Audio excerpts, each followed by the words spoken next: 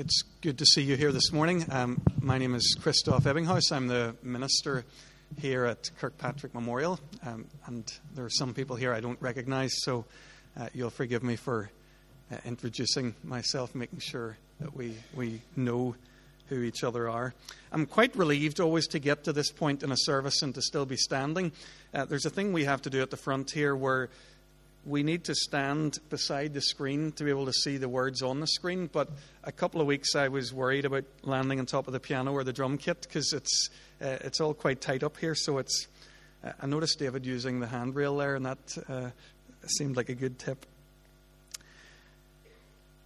We read from Revelation this morning, but our passage that we're actually going to be dwelling on is from the Lord's Prayer. So Matthew chapter 6. On page 970, if you're using those church Bibles, Matthew 6, we're following a series of studies in the Lord's Prayer, taking it almost a line at a time, or one petition at a time. And today we come to the petition, or the request, where we say to our God, "Your kingdom come." So that's what we're thinking about here today. Page 970, if you want to see the Lord's Prayer there in Matthew chapter 6. I don't know if this is something that is happening because I've just turned 40, but I found myself quite nostalgic about my life before, things away in the dim and dark past. And this week, when I was preparing for this sermon, I remembered a game that we used to play as kids. We used to egg each other on to greater and greater acts of daring, usually things that we shouldn't be doing and things that we'd get in trouble for if we were caught. And the way we did it was quite simple. I dare you. If necessary, would raise the stakes from time to time to double dare you. And occasionally, but only very occasionally, we were contemplating a crime so great that it required a triple dare to get somebody to take that step. There were heady days.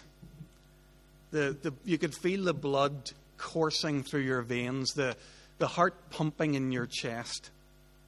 I dare you. It's not a phrase we use very often in church. Can you imagine? I dare you to make a tray bake. I dare you to put that hymn book in the wrong place. But today we are going to use it here in church this morning, because I'm going to dare myself and you to pray this petition, the second petition of the Lord's Prayer, to pray it with real urgency. Thy kingdom come. To get a sense of how explosive a prayer like this might be, I thought it might be useful for us to think of a time when a community might have been praying that prayer and seen it answered in intangible ways right before their eyes. So I'm thinking, for example, of the Romanian Revolution of 1989. For decades at that point, Romania had been under the oppressive Ceausescu regime. If you know much about it, you'll know that the population were treated almost like slaves at that time. Anyone who spoke out against that corrupt dictator would often disappear, sometimes even be murdered. But all that time, there were people in Romania praying the Lord's Prayer. They were praying this prayer. And they were coming to the living God, and they were saying, "Thy kingdom come." They were living under an entirely corrupt and unjust regime and kingdom, but they were addressing the living God, "Thy kingdom come." In December of 1989, a protest broke out in the Romanian city of Timișoara. And if you remember how it went, the government had attempted to evict Laszlo Tokes, a Hungarian Reformed pastor. He had been speaking out against their regime. He had been letting the people of Romania know more about their own human rights. But this pastor and his people, as they set about what became a very courageous protest in which some of them lost their lives, they became the catalyst for a revolution that saw the overthrow of Ceausescu's regime and freedom for the Romanian people. It's no small thing to pray the Lord's Prayer, to pray, "Thy kingdom come on earth as it is in heaven." It's probably the most radical thing we can do as human beings, to invite the life of God and the life of heaven to come and to fill our own life. When Jesus first gave this prayer and this petition, he gave it to his disciples. And I thought a good place to start would be to think, what did they hear by this talk about the kingdom of God? What would they have understood by the coming of the kingdom of God? Well, to answer that question, I want to think with you very quickly about how they viewed history. There's different ways of thinking about history. I don't know if you've ever had a chance to think about that. So in some cultures, we think of history simply as a series of events, chance events, entirely unrelated. So history has no purposeful beginning. It has no purposeful end. And really, today, the present doesn't have any particular purpose either. It's just whatever happens, happens. That's a view of history, and to be honest, I wouldn't be surprised if that was the average view in secular Britain today. There's another way in which other cultures view history is as a cyclical thing, that history is made up of a series of cycles. So the spring, summer, autumn, winter is followed by spring, summer, autumn, winter. I don't know if that cycle holds true in Northern Ireland, by the way, but that cycle, and it just goes over and over again. And in this worldview, the way to live is to get in step with the endless rhythm of birth, life, death, rebirth, life, death, rebirth, life, death. Just an endless cycle. So history, some people think, has no purpose or direction at all. Others say that it's a cycle, just going round and round. But that's not how Jesus' disciples viewed history. It's not how a first century Jew thought of history. In the Hebrew view of things, history has a purpose. It's going in a particular direction. Maybe not always in a straight line, but history moves forward towards a meaningful purpose. And for them, that meaningful purpose was what? The kingdom of God. The establishment of God's kingdom is the goal of history. So what did this actually look like, this kingdom of God, this goal of history? Well, the first thing we say about it is it's not a geographical place. So it's not like the United Kingdom. It's not a discernible people group, so it's not the kingdom of the Scots, for example. The kingdom of God is simply a way of saying the sphere where God is king, where God's acting as king. And this is something that God's people had been longing for generations, for centuries.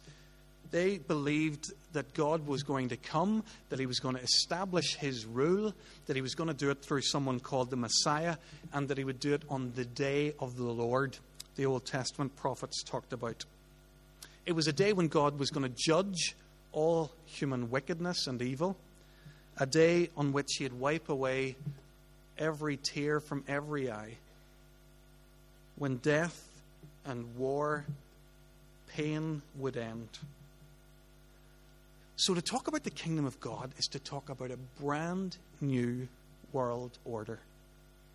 Do you see now what Jesus is asking his disciples and us to pray? He's encouraging us to pray that the thing that we read about in Revelation 11 will happen.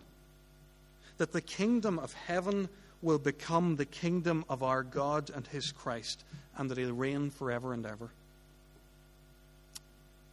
We're asking God to make all things new. Whenever we pray this prayer, we're praying for the great revolution, We're asking for heaven to come and to invade earth.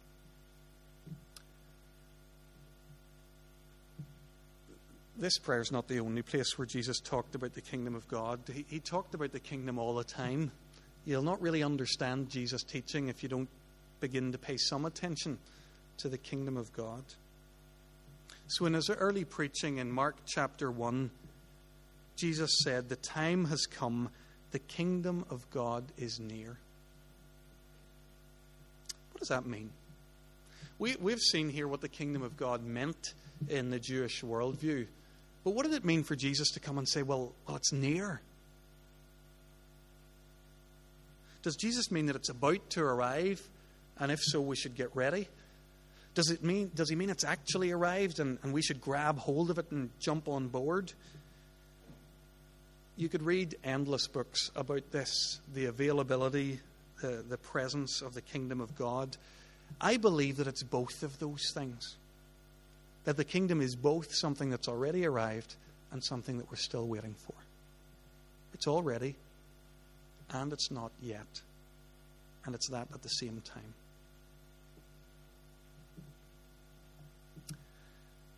When you think about it, Jesus' life showed that the kingdom had already arrived. He showed us that the kingdom had arrived, and he showed us what it was like. Jesus, think of some of those things he did. He gave sight to the blind. That's what happens when God's kingdom comes. He caused lame people to walk. Piles of crutches lying around when the kingdom arrives. He touches and cleans lepers, people that nobody else would touch. What kind of a king is this? He liberates people whose souls are troubled, who have demon possession. This is what happens in the kingdom of God. He heals sick people. He befriends prostitutes. He calms storms on seas. He feeds thousands from a lunchbox. Jesus champions the powerless, and he stands in solidarity with the poor. This is the kingdom. This is what it looks like when the kingdom's already here. And if you think about that for a moment, who wouldn't want to be a part of that? Jesus united people who were arch enemies. I don't know if you know this, but two of his disciples would by rights have been arch enemies. You have Simon the Zealot, who's an anti-Rome revolutionary, maybe even a paramilitary, hard to tell. And you have Matthew, the Roman tax collector, the collaborator with Rome. These two are arch enemies, but in Jesus' community they become brothers and friends. In a male-dominated society, Jesus calls women into his company. He gives them dignity. He entrusts them with the very message of the gospel. This is the kingdom of God. Lives are changed in the kingdom. Whenever Jesus encounters Zacchaeus, he challenges his sinfulness, and then Zacchaeus offers to pay his victims back 4 times over. This is the kingdom of God. It changes people. Jesus filled people with his Holy Spirit. He raised people from the dead. He himself rose from the dead. So, with Jesus, there's no doubt that the kingdom's already here. The already nature of the kingdom of God. Who wouldn't want to be a part of that?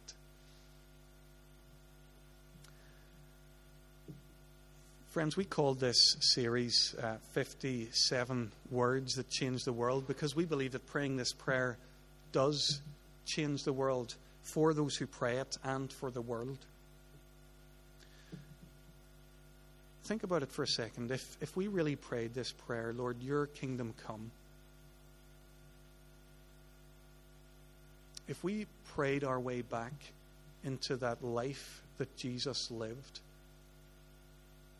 if we truly sought to see life changed for people around us the way he did, we'd commit ourselves to doing all that we can to see God's kingdom established. We'd notice the loneliness of people around us, and we'd give ourselves to serving them in their loneliness. We'd see the lack of purpose that many of our neighbours and young people in our society have, and we'd offer ourselves to be part of God's answer to that. Maybe we'd pay more attention to the injustice of the trafficking of women on the streets of Belfast and see how God's calling us to respond to that. Would see the hunger on the faces of children in the majority world and wouldn't rest until we knew that we were doing much to relieve that. This is what it means to pray, "Thy kingdom come." It means to long for the reign of God to be established where we are.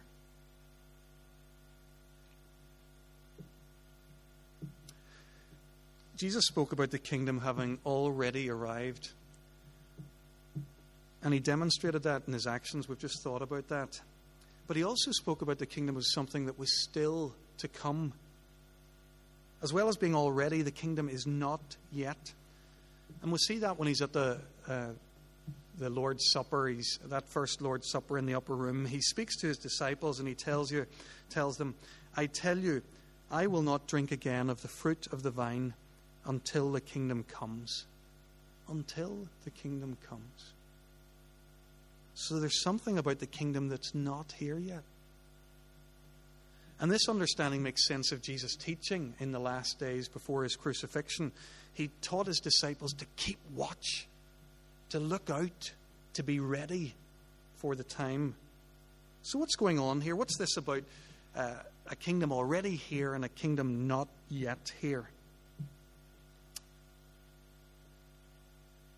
In Jesus, God's kingdom is already here, but it's somehow not yet here.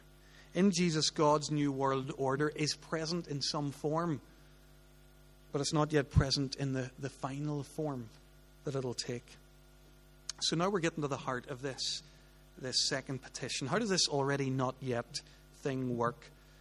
Well, we might say the kingdom of God is partially here, but not yet fully here. That's okay, as far as it goes. But it's probably not the best way to think about this. A better way is to say that the already not yet nature of the kingdom is something to do with what we can see, what we can already see, and what we haven't yet seen. The good news is that in Jesus, God's kingdom is fully here already, but it's not yet fully visible. And you see what this means for us as followers of Jesus Christ this morning? It means that Jesus is here fully. Jesus is here with us right now, right here. He's not here in only a half kind of a way. He's here in his full glory and splendor and power. And he will be when you go home. He'll be with you in the office or wherever you go on holiday or in the hospital ward. Jesus Christ is already fully here with us, but his presence is usually hidden from us somewhat. If God wanted, he could pull back the curtain at any point and we would fall on our knees in worship before him. We'd dissolve in his presence and his greatness. For the time being, we only get glimpses of the King and his kingdom, but he's here. And he is the King over all. Friends, I think it's really important to understand this not yet nature of the kingdom of God. I think it's really important to understand all the ways in which the kingdom is already here, For some of us, we need a heightened sense of that God is with us powerfully.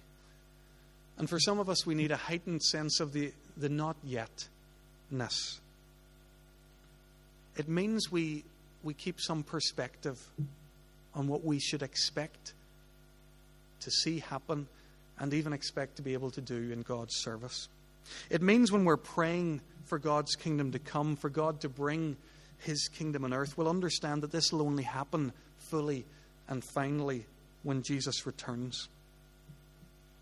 In the meantime, we're going to strive to see that lonely people experience the love of God. We're going to work hard to see an end to the trafficking in Belfast and the hunger throughout the world.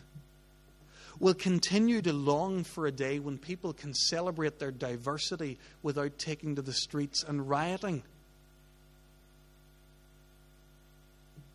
We'll pray, Thy kingdom come. But all the while we'll remember that it's God's kingdom and that He will establish it and that He'll do it in the time when it purposes Him to do it.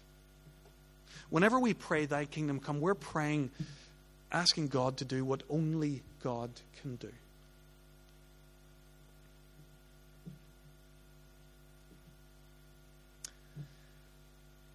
One day, God's going to do it. He is going to bring heaven to earth. He's not whisking us away anywhere. I don't know if this is beginning to dawn on you. He's bringing it here. And He's going to show everyone on earth what's always been true, what's true right now, that there's a crucified carpenter on the throne of the universe. That the one on whom they put a crown of thorns wears a crown now. But it's a crown that makes Him king over all kings and queens, whether they've ever recognized Him or not. Folks, the church isn't waiting for more than Jesus at the end of all things. The church is simply waiting to see Jesus in all His fullness of His beauty and His glory. To see Him as He really is. Do you see now what it means to pray, Your kingdom come, on earth as it is in heaven? It means something like this. Living God, show us what we can't see just now. Even before the great final day of the Lord, show us that You're really on the throne.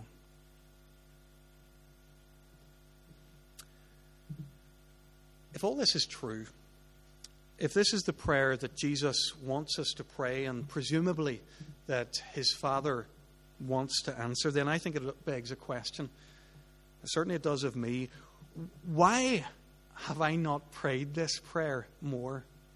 I don't mean the Lord's Prayer, praying it in an assembly hall kind of environment. I'm talking about praying for the kingdom to come. Why have I not prayed that more? Maybe I haven't really understood that that's what God's all about. But maybe we don't want God's kingdom to come because we don't want to submit ourselves to a king. We're happy to have the goodies of living in the King's kingdom, but we don't really want His reign. Maybe we know that the coming of God's King and His rule will mean the end of our rule. And we don't really want that. Not in our lives or in the church or in the world. I started this morning by telling you about a game that we played when we were kids, I Dare You. A way of goading each other to greater and greater acts of courage and daring. Brothers and sisters, I dare you this morning to pray this prayer. This is the best thing you can do for yourself and for our church and for the world. Will you make this the heartfelt prayer of your lifetime? will you say to yourself, from now on, I'm going to be a person whose greatest desire is to see the kingdom come? To pray for an invasion of earth by heaven. Let's pray just now for God's kingdom to come in us and in our church. Let's pray.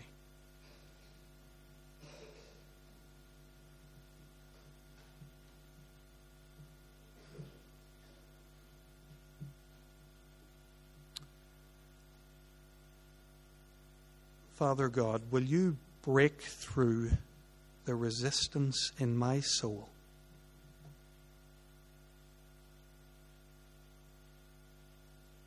Will you establish yourself as King in my life?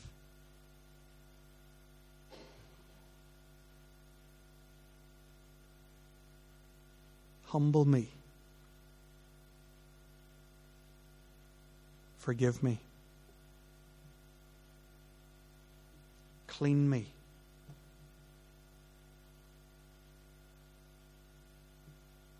Set me free, restore me, and give me courage to follow you, come what may.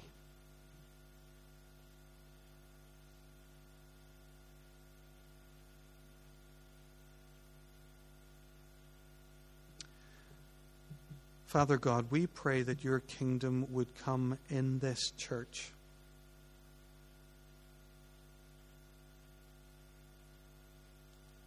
Make us a sign of the beautiful things that you're planning for this world.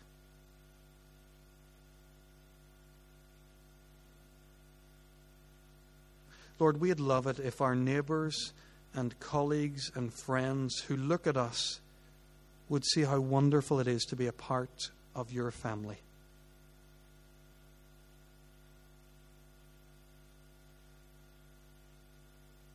Jesus, do through us what you did when you walked on earth. Use us to heal the sick, free the captives, reconcile enemies, and raise the dead to new life.